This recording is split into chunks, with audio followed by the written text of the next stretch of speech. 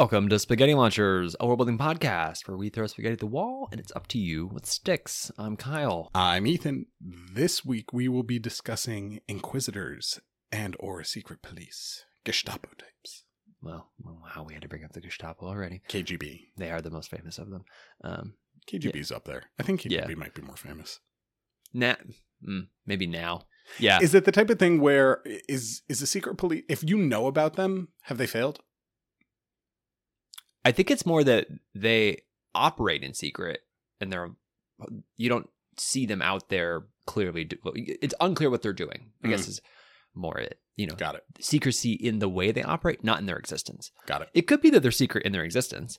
I thought of a couple ideas when I was trying to brainstorm on this one that were like, oh yeah, there's just like literally no one knows that they're there. Double secret probation. Yeah, I think but the Inquisitor part, I think, is where it, like, incorporating them together really leans into what we're talking about, I guess. Yeah. It's more of the like, yeah, you don't want them on your tail. Right. They will come for you and they will seek something. Right.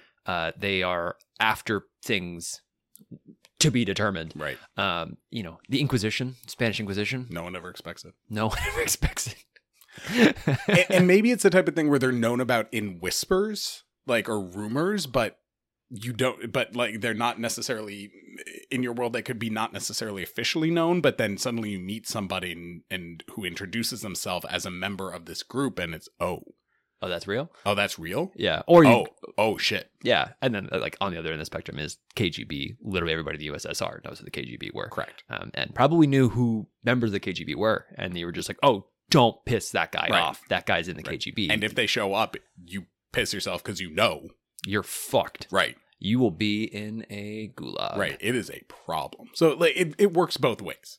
Yeah. I think there are three levels of it, right? You could think of it, they're completely secret, no one knows they exist, and they're just sort of like out there in this form, right?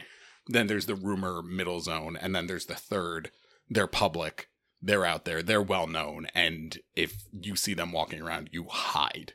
Yeah. I watched Inglourious Basterds recently. Oh, so good. And just the opening scene, it really hammers home this confidence that someone who's in a secret police type position would have. Right. That they can just come into your home and just do whatever the fuck they want and just exert power over you because you can't do anything about it. Right. Because I think that's part of the dynamic is that secret police or inquisitors are acting with impunity and their power level is way beyond everybody else's. Yeah. In most situations. It is really hard to stand up to them. And in history, people don't. Because you do that, you end up in a gulag or you're shot. Dead. Yeah. And, inquisitors would just burn you at a stake or whatever. Sure. So I think that's incumbent within what we're talking about. That has to be part of it, at least from my perspective. But that seems great. Everyone should go watch the movie again because it's great. It's very long. As is Tarantino's entire catalog. I think Inglourious Basterds is Tarantino's best work. I can't disagree with you because I don't think you're wrong, but I think I haven't seen everything he's made. They're all just really good, though. He's just a very good director. So it's hard to say any of them are bad. I think Pulp Fiction is and Kill Bill is great. Like Pulp Fiction might eke it out, but yeah, probably. If you ask, I think, yeah, Pulp Fiction for the dialogue and the insanity of whatever the fuck that plot is, aka no real plot. Right. That's pretty incredible. It's compelling and. Nonetheless. Anyway, welcome to Kyle and Ethan Discuss Movies. I'm Kyle. I'm Ethan. This week we will be discussing Tarantino. Apparently. Yeah. Which also sounds like a pasta dish. Oh, yes, I love the Quentin Tarantino. Yeah, kind of. Yeah. The Quentin Tortellini. Yeah. Tarantino Tortellini. The Tarantino Tortellini. That's good. Yeah. Let's start a theme restaurant. I love it. All movie directors turn into pasta names. Spielbergioni. I like that. I like Francis Ford Coppola Fettuccine. No, wait. Francis Fettuccine Coppola. Francis Fettuccine Coppola could do that. Yeah, that's good. Lucas Linguini. Lucas Lasagna. Lucas Lasagna. The Lucan, Nope, can't say Lucan. Well, yeah, you can't say it, but that's just a made-up word. Yeah. I was like, no, I like Tarantino Tortellini. I like... I think we can probably call it there. Tarantino Tortellini is just really fun to say. Yeah. Anyway, back to the podcast. Tarantino Tortellini. Yes. But so Secret Police and Inquisitors. Indeed. What is the menu for yours? What's your 3 words? Give me your description, buddy. Baldur's Gate 3. Baldur's Gate 3? Baldur's Gate 3. That's a curious way to tee this up. Baldur's Gate 3. All right. Big fan of that description and that game. Baldur's Gate 3. Okay. What you got? Hit me up. Diabolic Pact Makers. Ooh. But let's start with Baldur's Gate 3. Okay. Baldur's Gate 3, this is a plot setup. It's not going to spoil anything. It's also pretty well known at this point, Game of the Year, so I don't care about spoilers. The plot of Baldur's Gate 3 is that your character is and the people in the party that you end up developing or forming bonds or connections with. You are a party because you all have Mind Flayer tadpoles inserted into your brain against your will. I thought that was pretty cool. There have been several amazing videos, most notably by Matt Colville, talking about how this is one of the best excuses for bringing a D&D party together that they've seen in a long time. It just eliminates so much guesswork about why would all of these people be friends? Well, because they all have these tadpoles forcibly inserted into their brain. Yeah. I think that would be a super cool idea for a secret police. Insofar as these are people that they have been selected. They might have been randomly pulled off of the street. These, secret police are typically, it is a rank that is attained, right? It's almost like a detective, right? Where you can say, hey, I want to go become a spy. I want to go become a detective. I want to go become a member of this. And then there's a path to work your way up. But I like the idea, sort of inspired by the agents in the Matrix, where they can exist everywhere. Right? Every person that's plugged into the Matrix is potentially an agent. I thought this would be cool if you didn't kind of operating that middle world or that middle zone that we talked about the secret police are rumored. Yeah. You call them the tadpoles, right? Because they have had some sort of creature or device or something surgically implanted in their brain so that this person, the body, at times is not only unconsciously transmitting information, what they see and hear, back to some hive mind type thing, but also the host or hive mind can actually take over and start controlling that body. Yeah. Remotely. Very much the collectors in Mass Effect 2. A little bit, yeah. The Harbinger. Yeah. What the indoctrinated. Yeah, well, and then there was the Harbinger was the guy who was sitting at a desk with all these screens essentially and could just take over one, and then it would the orange column of light, right? And he would take over that body and then use it as his host there. Yeah, sort of like the Matrix with the agents too, right? Yeah. And so it's this is a secret police or a group that is, it's rumored that they exist, but because there's no regalia to them. There's they operate in secret, quote unquote. Yeah. Well, what are they doing? What are they concerned with? Because if they're being, usually a secret police is run by some entity, usually a government, to secure the state. And in this case, it's Mind Flayers. Well, it's not necessarily Mind Flayers. Okay, but but in the Baldur's Gate example of it's Mind Flayers, it's an Elder Brain. They're just trying to conquer the world. Right. The more that they can tadpole people and convert them into Mind Flayers, the better for them. They're host bodies. That's all they are. But in this case, what's the goal? What are they looking for? What are they looking to achieve as secret police? They are trying to, in my mind, they are agents of the state. Okay. And insofar they function very similar to any state secret police. So they are not, there's not an elder brain in control of them. No, it's not an elder brain in control. It is like the king putting a tadpole or equivalent in people. A ruler of a head of power of some sort. It could even be a corporation. Right? Yeah, it would work well. And it sounds very cyberpunky. Yeah. Depending on the story that you're trying to tell, right? It could be a CEO of a major evil corporation. It could be whatever you wanted it to be. But for me, I see it as a good mechanism of control from an entity of power. That entity could be a state, a government, and it's company, whatever. It's similar to sleeper cells. Yeah, or the Manchurian Candidate. Yeah, just we can activate you now, and now you have to do what we say. Yep. Winter Soldier. Yeah, exactly.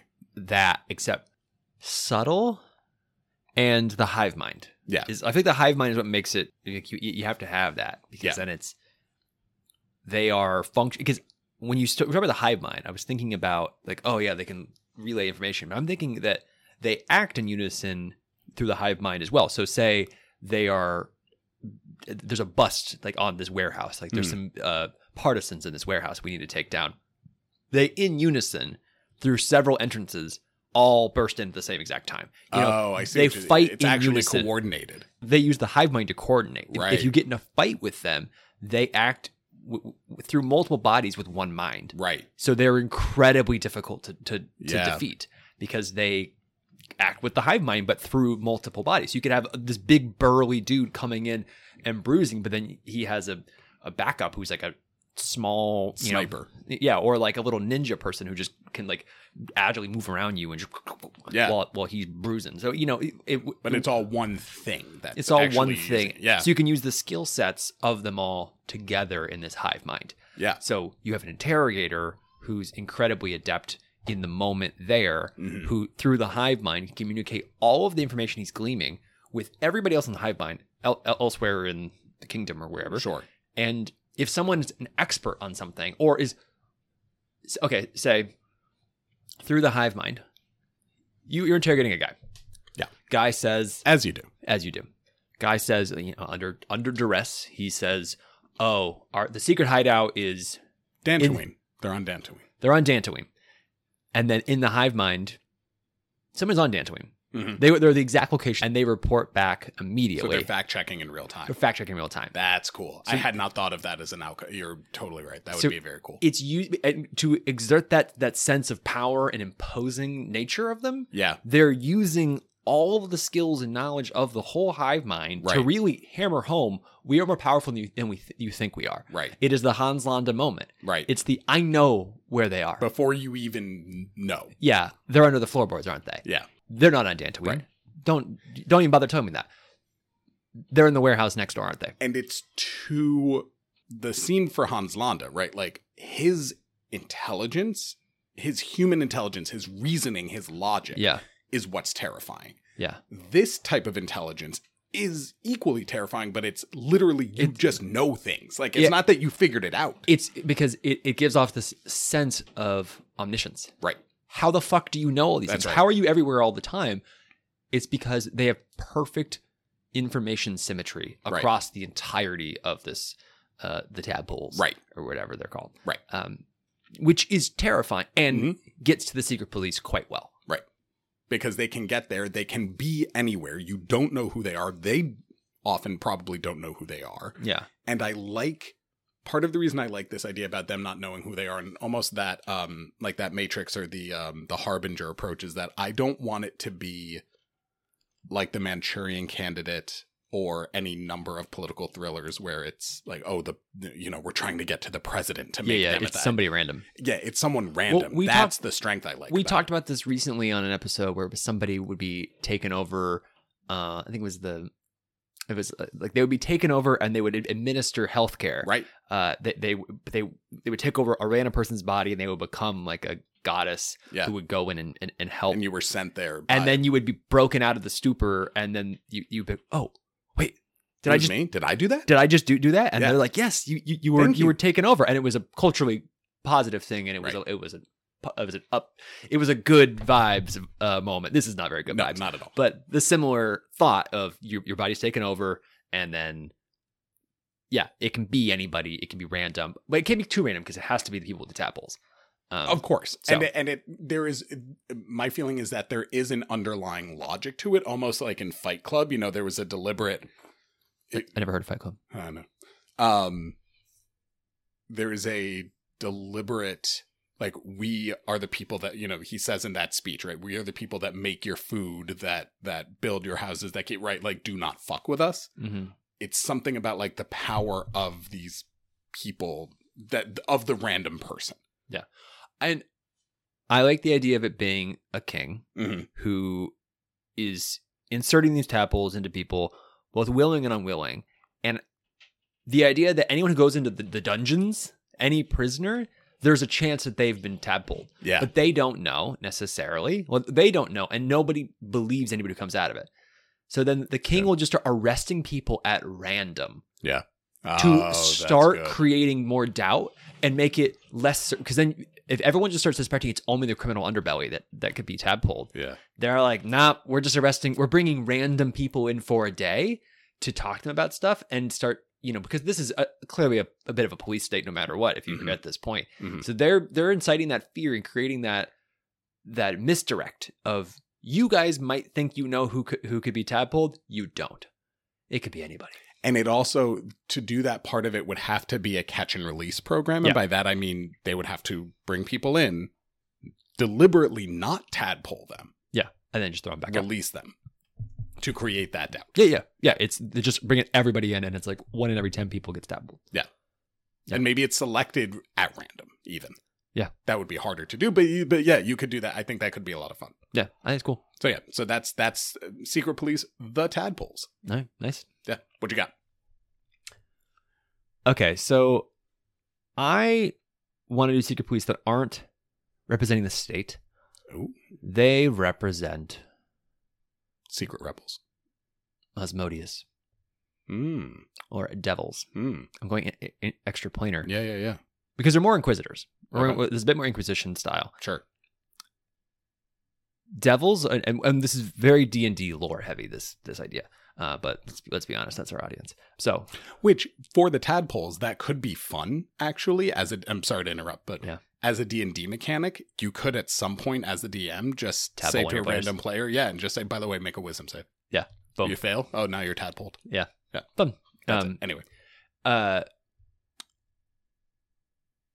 they are in D&D lore. Devils are all about law, right? Contracts, right? They don't lie. Nope. That's like a whole thing. Yeah. You will never be lied to by devil. You will be lied to by omission, and you will be loopholed. Doublespeak. You'll be loopholed. You'll be doublespeaked. All that. Right. But they believe in the sanctity of a contract. Yeah. What if humans break contracts? The devils know, and they come for you. And they say, you've broken a contract. Any contract. Oh, shit. Any deal that's been made, if you go against it, and whether it's business, whether it's family, whether it's like betrothal. Right. If it's a contract. If you get divorce. I think it's contracts broken one-sidedly. Not a mutual dissolvement. Okay. It's like you broke a contract. Not a contract ended, not a contract was voided, any of that. It's you broke a contract, and they come for you and they force you into a pact with the devil because they're devils. They have a lot of power. They can kind of express their will. Well, it's blackmail. That could be an interesting way into it. I'm not even doing that. I'm just saying they just force it. They control your hand basically. They like literal force. Yeah, literal force. I dig it. Thinking of in Harry Potter where he is writing the I will do no wrong or whatever. I must not tell lies. I must not tell lies, and then it's on his hand or on his arm, kind of like that, where there's a sadistic nature of we're forcing you in this contract. Yeah. But the reason they're doing it is because nobody will care if the contract breakers are being punished by devils.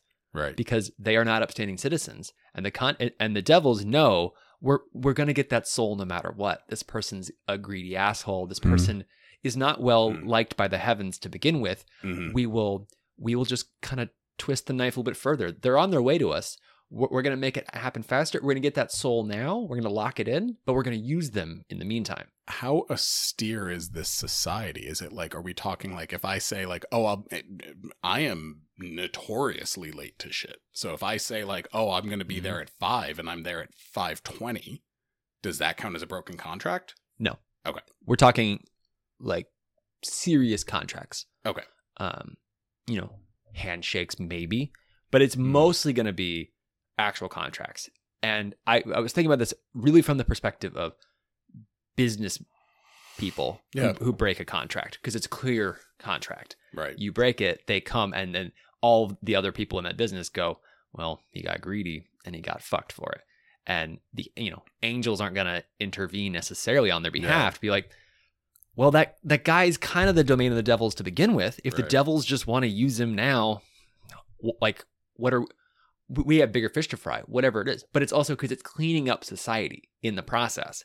And this is where it's a bit of a win-win, because now business practices that are shady are being like very intentionally avoided by everybody, because every smart business leader knows you do not break a contract. You don't do, like, you have to be careful about the practices you use, because a devil will come and will force you into a deal. Yeah.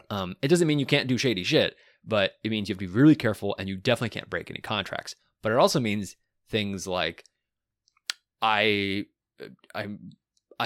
are not inheriting what you were supposed to inherit when your parents died or something, because somebody's like breaking the contract or something.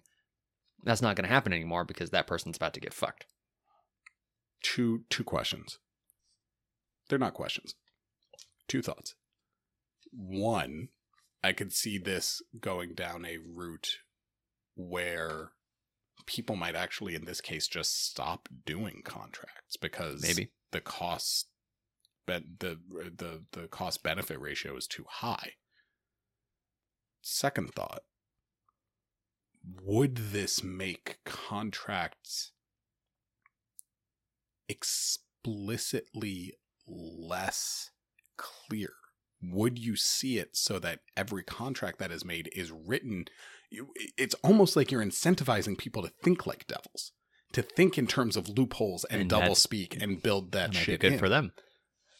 It could be good for them, but also it could Would this be encouraging evil behavior then? Probably. Okay. It's kind of what they want. Yeah. They're devils. But even if it doesn't, right? If it encourages people to start being a bit more mischievous in how they construct the contracts, that increases the likelihood that they fuck them up and break them. So people might actually say, no, let's make it really clear and really simple and just stick to it. Because I don't want to. I will bring you 20 bushels of wheat at 4 p.m. on Saturday, February. Loopholes is a great way to get caught yourself. Yeah. So people will be less inclined to do it, because they don't want to accidentally screw themselves over and be in a devil pact. Ironically, this is a great nuclear deterrent as well.